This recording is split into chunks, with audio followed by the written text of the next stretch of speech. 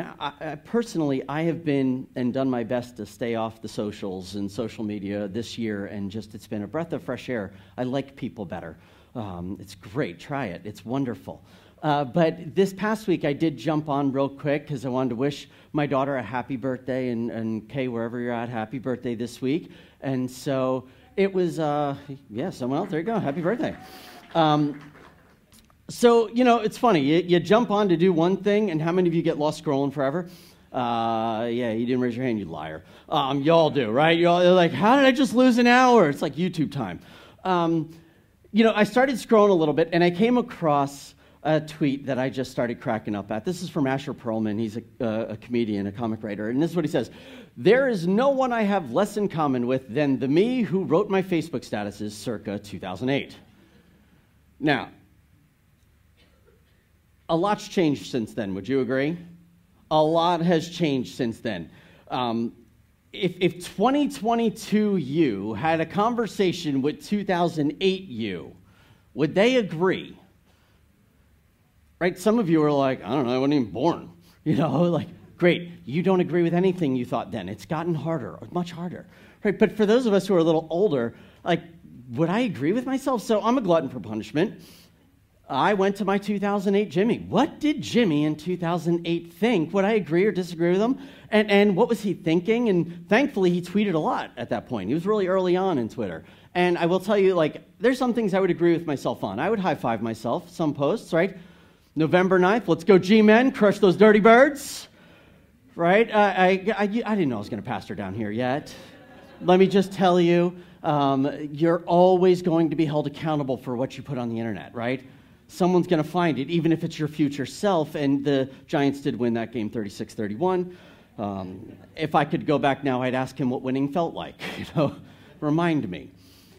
I would question some decisions from 2008 Jimmy as well. This is Mustache Mania in May. Now, listen, I can't even tell you, this is Movember. I was doing this for a charity. No, this is May. It's May. Why would I do this in May? I don't agree with this, but I'm loving the little earring thing going on there, the Yankee hat. And I am so grateful that I have friends that love me enough to make fun of me, like Ryan Valdivia's there at the bottom. I'll take amazing for $500, Alex. So good. If you don't know Ryan, he actually pastored here for a little bit, 15 years ago or so. He was here. And love friends like that. But then there are some 2008 posts from Jimmy that make me cringe. I've been waiting for 25 minutes in line for American cheese. There's nothing American about that. I know you're thinking, wait, why would that make you cringe? That's not bad. Well done. I will show myself, and I did. I'll show myself a little bit of grace in this because I look at the date of December 14th, and I remember that it is now Christmas time in North Jersey where I live. It's busy. It's packed. Everybody's throwing parties. And I did have, a wife at home with a newborn and a 1.5-year-old. I needed to get home, right? And so, all right, I'll go, and I'll give him. Now, I cringe because, it's a pretty silly tweet when you look at it. Big deal. And it's Jimmy because the grammar's off and there's spelling that's weird, okay? It's just, it's me. But now, in 2022, I look back on this and I think, oh man, there was an underlying assumption about what it meant to be American and what it meant that I deserved and expected as an American. Now, I want to go back and shake 2008 Jimmy a little bit here. I'll be honest with you. I want to be like, dude, it's cheese. It's cheese. Look around. There's a ton of other people waiting right now. They're American too, right? Look up at that frazzled deli worker. Do you think they want to be in this position? They don't want to be here. Everyone's mean to them right now. Give them a break. I would shake myself and say, Jimmy, the way of Jesus is about others. It's about being patient, slowing down to find the rhythm of Jesus in all of these moments. And you're pissed and tweeting about cheese. Now, I'm sure 2008 Jimmy would have thought about laying 2022 Jimmy out right there. It absolutely would have crossed his mind thinking, who are you to correct me about cheese? But if I said that same thing to 1999 Jimmy, 1999 Jimmy very well would have laid out 2022 Jimmy and taken his little, deli ticket if it was quicker. That's what 1999 Jimmy would have done. And here's why I tell you this, is because I know that I have changed a lot in 25 years. I have changed a lot of the ways that I think, even theologies that I have, and not just like physically changed, but mentally, emotionally, spiritually, I have changed. Where I used to believe one thing, and now I believe something else. And as we look today at what made Jesus different, I need to be as upfront with you as possible. I did not come to recognize this as a valid option for life, the way that Jesus lived differently. I didn't think this was an option because I never learned about it. I read about it and it didn't really click and whatever, but I was taught something very different. And so this morning, as we unpack what made Jesus different, I'm just going to be level with you right away, online, in person. This may be uncomfortable for some of you. You may start to write a list of 1 million questions, and all I want to do is say, thank you, join the club, because I question a lot of this too. 1999, Jimmy would have written me off about this. I know that, so some of you may write me off, and that's okay. I understand why. So let's look at one of Jesus' teachings, starting today, if you will, in the Sermon on the Mount, which is found in the biography of Jesus written by his disciple Matthew. So if you have your Bibles, I'd love for you to turn to Matthew chapter 5, and we're going to look at the very beginning of the Sermon on the Mount to a series of verses called the Beatitudes. Would you stand with me?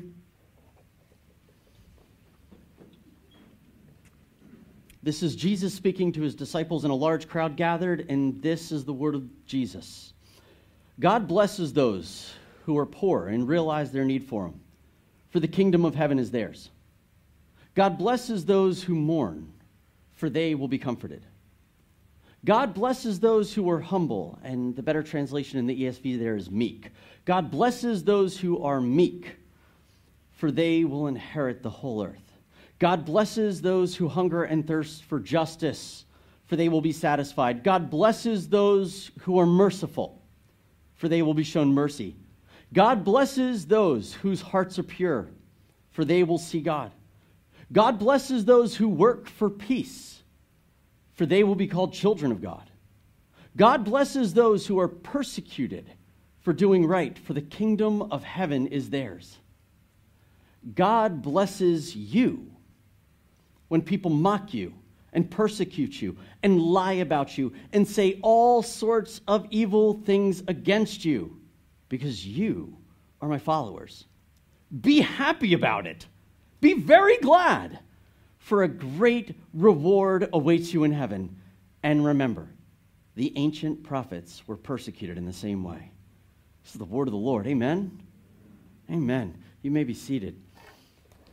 Now, you have to remember, Jesus is talking to a large crowd, and as he continues to talk about the kingdom of heaven over and over, he's turning the world upside down as they know it. And every time you read what Jesus teaches about what the world should look like, he might as well say, if you're thinking up, the answer's down. If you're thinking left, you need to go right.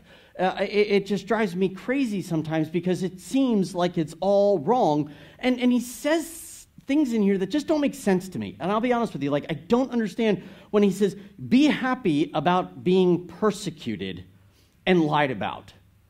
Right? You're blessed if people do this to you because you followed me. Call me crazy. It is really hard to be happy in those moments, right? Anybody else with me? Right?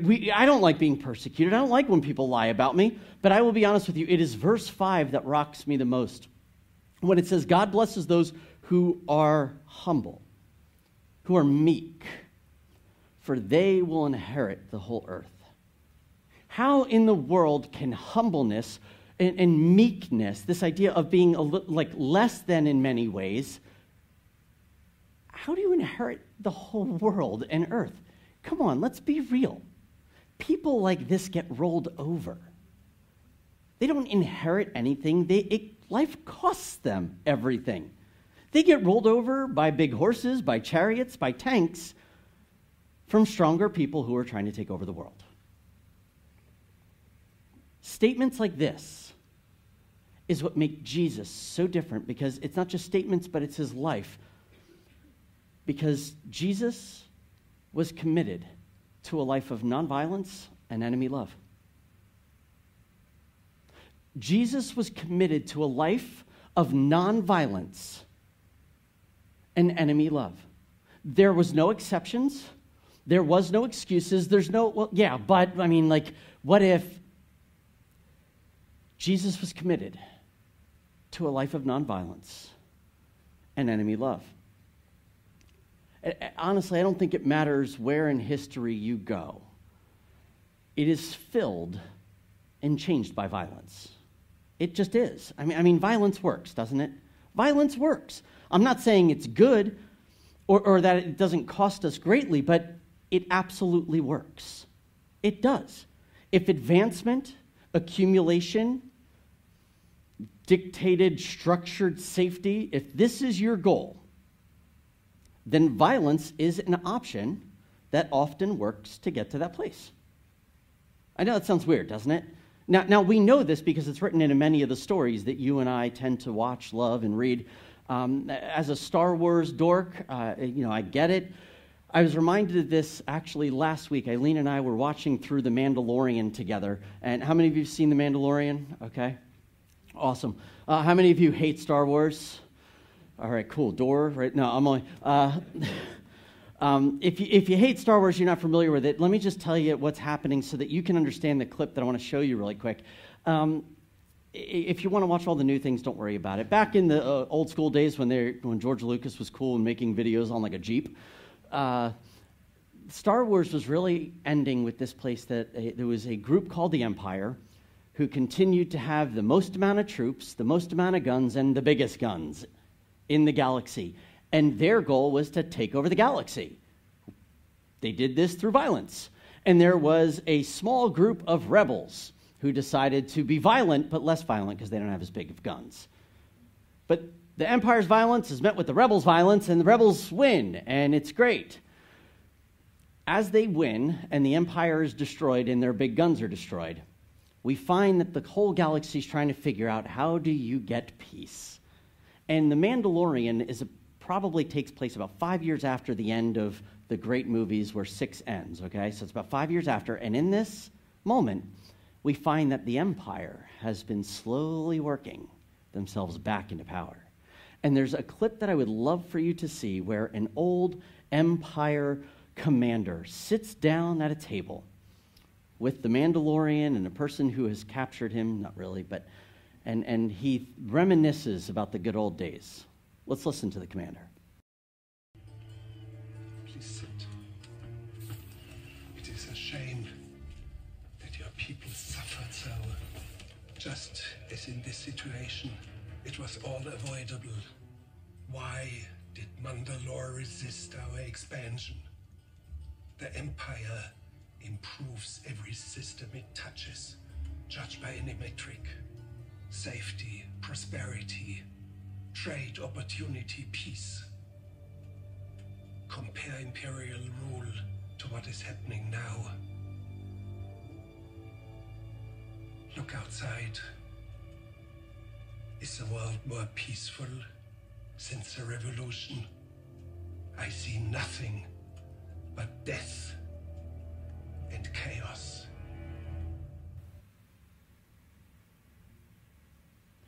The commander remembers something quite different than other people in this moment. The Empire brought peace and stability.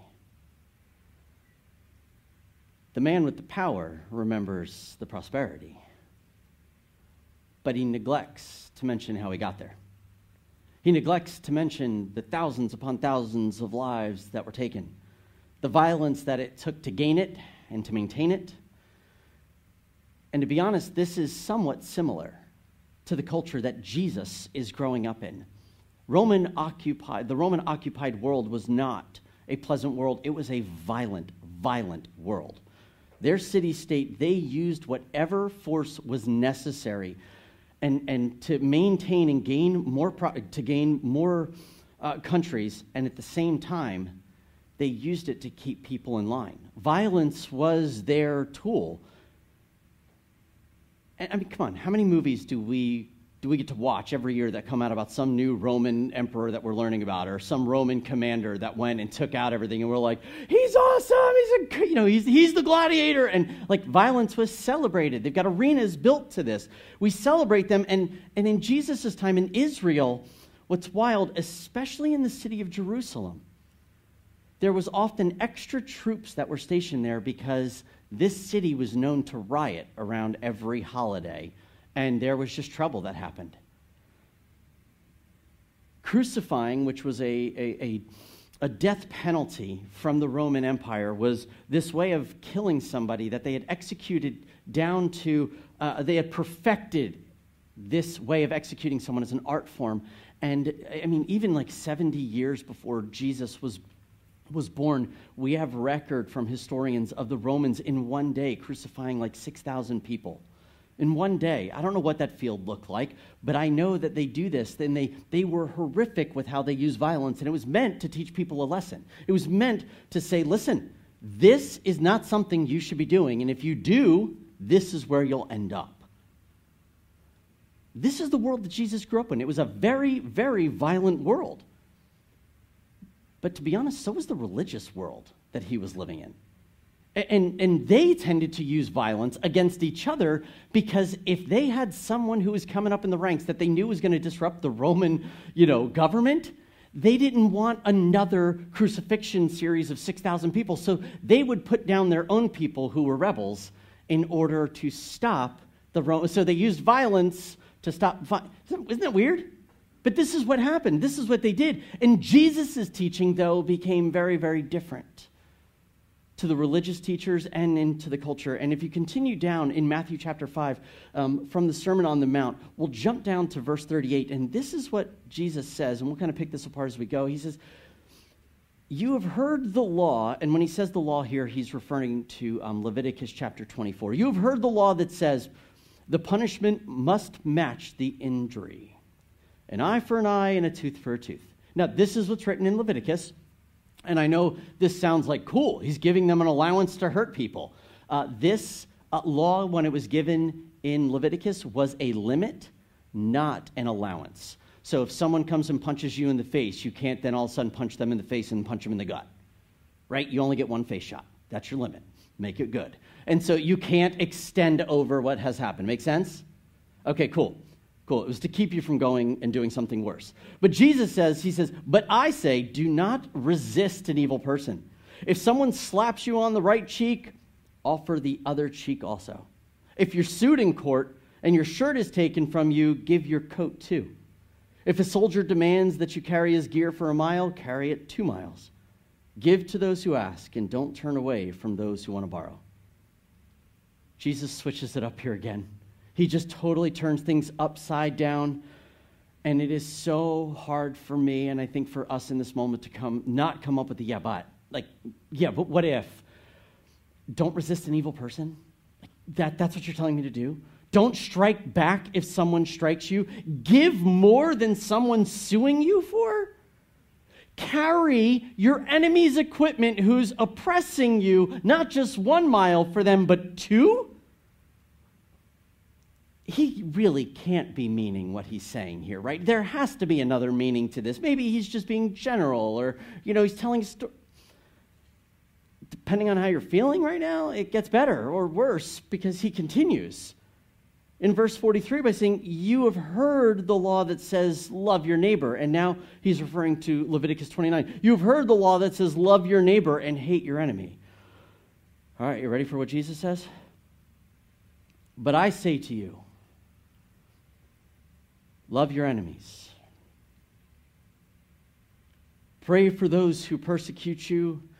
In that way, you will be acting as true children of your Father in heaven. He says, but I say to you, and what are those 3 words? Let's say it one more time. But I say to you.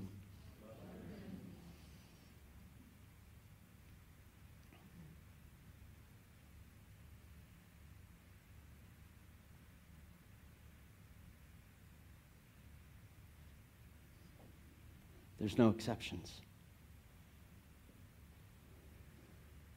There is no what ifs. And he's living in a nation where they make murdering the thousands part of maintaining peace. But I say to you, love your enemies. Pray for those who persecute you. But what if the enemy is... No, but I say to you, love your enemies and pray for those who persecute you. What if they threaten my life? But I say to you, love your enemies and pray for those who persecute you. What if they threaten my family? But I say to you, love your enemies, pray for those who persecute you. But what if they're a horrific nation? But I say to you, love your enemies and pray for those who persecute you. As a 21st century follower of Jesus, I think, I love that when you go to a football game or you see like Christians on TV, we're holding up a John 3:16 sign and it's like, John 3:16, and we celebrate that Jesus sent his only son to die for us. But this right here, love your enemies. Love your enemies. This was the John 3:16 of the first 300 years of the church.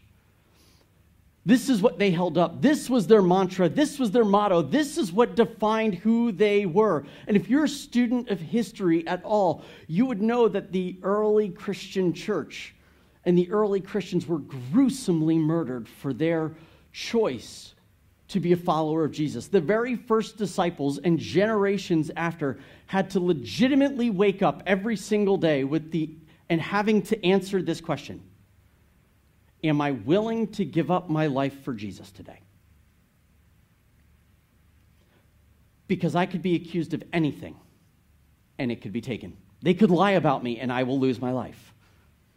The early church, sometimes church hasn't changed. Let me just tell you that. The early church is funny because, all the different communities that they had in the early church, they couldn't agree on anything. Like, they argued over everything like churches do now. Should, we eat these things, drink those things, wash our hands? They had all these rules and regulations. They argued about everything. Even to which book should be included in the Bible, they argued over. But there was one thing that they agreed upon across the entire board that everyone would say, this is what it means to follow Jesus. And they all agreed when they had to answer the same exact question, because this is the question that came to them all the time. Should a follower of Jesus kill another human being? And they all agreed, 100% the answer was no. They lived this over and over. The answer was no. No killing, not for any reason. They believed in a life and lived a life of nonviolence and loving your enemy. They did this for 300 years strong until the Church of Jesus gained political power. Then, almost like the rebels of Star Wars, they began to use violence to justify false peace. There is no place for violence in the kingdom of heaven. If you follow history through into, the 1095 area, this is when the Crusades began. It's another series of violent massacres from people holding shields with a cross on it. Because wait, what? I don't know how it happened. I don't know when violence and enemy elimination became a Christian virtue to stand up for. But I say, love your enemies. But I say, love your enemies, pray for those who persecute you. I know, I get it. That it's like, seriously, stop, Jimmy. Like, this is uncomfortable. I see it on some of your faces right now. I understand. I get it. But if we're unashamedly biblical, we have to say what this, we have to look at this for what it says. And I think it's even harder for many of us to hear, even myself, because we live in a very militaristic world in society. We just do. You got to call it for what it is. I mean, North Korea is doing public missile launches and telling everybody about it. Russian tanks lined up on the Ukraine border before war even started. Not to mention how ingrained militarism is in the United States. I mean, we have fighter jets that fly over our sporting events to remind us of our power. Right? In America, we like when our leadership shows power, and when they show force like this, I get it. It's like as a country we're saying, I know that I have power, and I want you to know that I have power, and that I have the ability to crush you. So be on your guard. This is who we are. I'll be honest, my understanding of Jesus' stance on nonviolence and enemy love, it did not get to this place overnight, and I know that I could walk you through a series of times, of moments that I knew things were shifting for me. But I know the moment that I realized this was no longer an idea, but this was the way I wanted to live like Jesus. And it was actually December of 2015. There were two moments in our country that happened that shook me. And they shook me for different reasons. One of them was a survey went out, and it's kind of humorous to begin with. A survey went out to Republicans and Democrats about different topics to be voting on and policies that matters. It was filled with questions, things that were happening in the news at the time, criminal background checks for gun buyers, barring Muslims from entering into our country, raising the federal minimum wage. I mean, things that we are wrestling with as a country now. They asked then. And so they asked, and my favorite is they added this question into the survey. You ready for this? Here's the question. Would you support or oppose bombing Agrabah? Now, Sam, is that you giggling? Yeah. I love it. Okay, see, you understand this. Now, I'm just telling you, without an answer to this, Aladdin and Jasmine, they would be ticked if you bombed Agrabah, and they're asking Genie to stop it. And if you're still lost, this isn't a real city. This isn't a real city. This is made up from Aladdin. This isn't real. But what's wild is when the results of the survey came in, 30% of Republicans and 20% of Democrats voted in favor of bombing them. I know. I was like, wait a second. Wait, this can't be real. I love that they put this in there, but then it hit me. Forget about either group. If you put both together, that means 1 in 4 Americans in this survey was ready to bomb a city that didn't exist, that they knew nothing about. And my guess is because it sounds like a city found in a Muslim-populated Middle East, and it was doomed to begin with. And in that moment, I grieved for our country.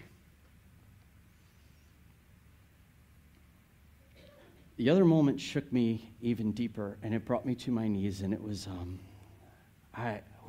this is one of those wounding moments, you know, when you don't have anything to do with something, but it hits you.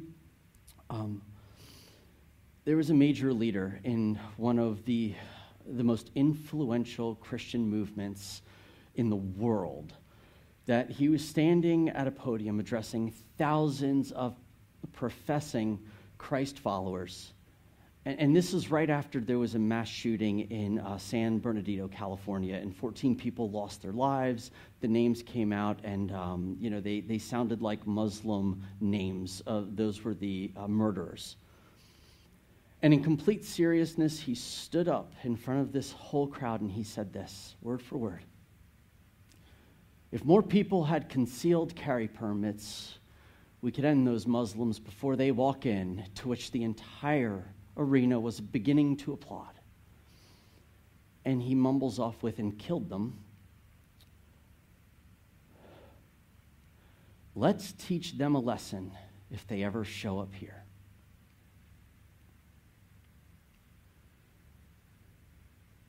I know it's one person. I know. But the phrase, let's end, we could end those Muslims. Let's teach them a lesson, to be followed by a standing ovation. It ripped my heart out. And even now, I'm telling you, this is hard to read because I love my friends who are Muslims. I love them dearly, especially my friends who live in the Middle East, the friends that I've eaten food with their families in their homes. I mean, surely this man's not talking about my friends now, is he? He's not talking about the people that I love, that I pray for daily. He's not talking about them, right? You have heard the law that says, love your neighbor and hate your enemy, but I say, love your enemies. Pray for those who persecute you. In that way, you will be acting as true citizens of your Father in heaven. So my question is violence the way that it has to be? Is this the way that it has to be? Is the way of using more power to overcome, is this the only way to really get things done? Or are we, as humans, really so shaped by the powers and the practicality of violence that it just works, and we've stopped believing that there's any other way? In the way of Jesus, let me tell you, triumph looks like defeat. Winning looks like losing. Life comes through death. His whole life, Jesus was unarmed, and yet he was thoroughly dangerous. And in the upside-down kingdom of God, that's enough. The cross for the Roman Empire was their way of law and order, keeping things in line, to shame people. It taunted revolutionaries. You do this, this is what you get. It was defeat. It was an end to hope. It was their way of pushing submission to the empire at all costs, or else. And I think that's because the assumption was the life that you live here is really all that matters. And if the life that you live here is all that matters, you'll do all you can to protect it. But in the kingdom of the world, here's what I know, that if you resist violence, violence will find you. I hate this. If you resist violence, violence finds you. And then you have a choice. The first is to pick up the sword, and the second is to lay down your life. For those who pick up the sword, you're always going to need a bigger and better weapon, because they will come at something with something bigger, and you will need it. People who pick up the sword keep the idea alive that violence and power, that's the way that you secure your safety. But for those who ask that question, does this mean I need to lay down my life rather than perpetuate a constant cycle of violence? There has to be a hope that there is something beyond just life and death, doesn't there? There has to be a hope that Jesus Christ was the first fruits of the resurrection of the dead, that what God did in Jesus through raising him from the dead is something that he'll do in us one day too. It means that in life, it does not matter here, because eternity is so much greater, and that what Jesus has done in eternity impacts what matters right now. That our life does matter now because of Jesus. He came on a donkey into a city in complete meekness, and his meekness was never weakness. It just wasn't.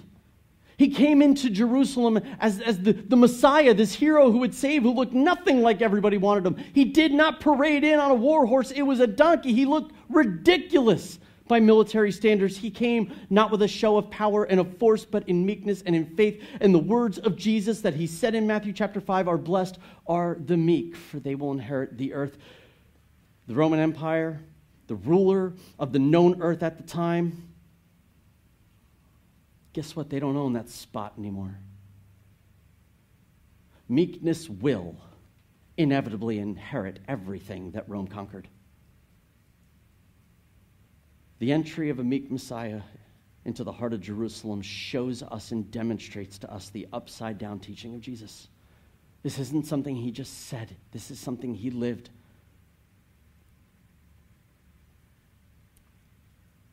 Violence meant to obtain power. The religious leaders tried to have him crucified. The Romans crucified him as their show of power. But you know what Jesus did? Jesus absorbed the violence. He absorbed the hate so that he could heal our violence and how we see power and authority. On the cross, Jesus exposed very clearly how the power of violence is truly weakness and can hold nothing. If their violence could not stop him, could not stop his disciples and other followers of Jesus in a non-violent way of life, the kingdom of heaven continues to expand. If violence can't stop that, nothing will. Violence tried and violence lost. We are here today, amen? We did not fight to be here. Jesus did not fight for us to be here. And Jesus says, but I say, love your enemies and pray for those who persecute you. This is the way of Jesus. This made him different. And I know that I kind of took a knife to a sacred cow right now. I will never apologize, but I will never mandate that you have to do this. I just wonder if there's another way than what we've been doing. As followers of Jesus, I would never mandate our country should do something, our nation should do something, our state should do something. I just want to know what I'm doing to follow Jesus, and you need to begin to explore that. My mind changed. It took 25 years, so guess what? In 25 years, it may be different. But I never heard this as an option. And it's a completely new way of looking at life. I just know that Jesus says, love your enemies and pray for those who persecute you. We sang, all I did was praise. All I did was worship. All I did was bow down. All I did was stay still. Hallelujah. You have saved me. So much better your way. Do you believe what you're singing? Do you believe what he's teaching? Would you pray with me? Jesus, I am thankful for your words, and I am also so frustrated with them because it's just hard. So God, I confess my violent tendencies, even laughing about being 19 and would lay me out now. I know that's true. I know I did it. And I've continued to ask for forgiveness. But I ask even, Lord, that you would continue to convict my heart of where I have violent thoughts towards others because they tick me off. Holy Spirit, I ask that you would bring light to darkness in our lives, that we would see where maybe the culture has shaped pieces of our theology. Not that you're anti all these things, but violence has no place in your kingdom as you call us to stand up for injustice. There are ways to do this without violence, and you did. God, give us boldness. Help us understand meekness isn't weakness, but courage to truly give up the safety of our lives like you did for us. Jesus, thank you for giving us a new way, even though it could cost us. In Jesus' name we pray. Amen.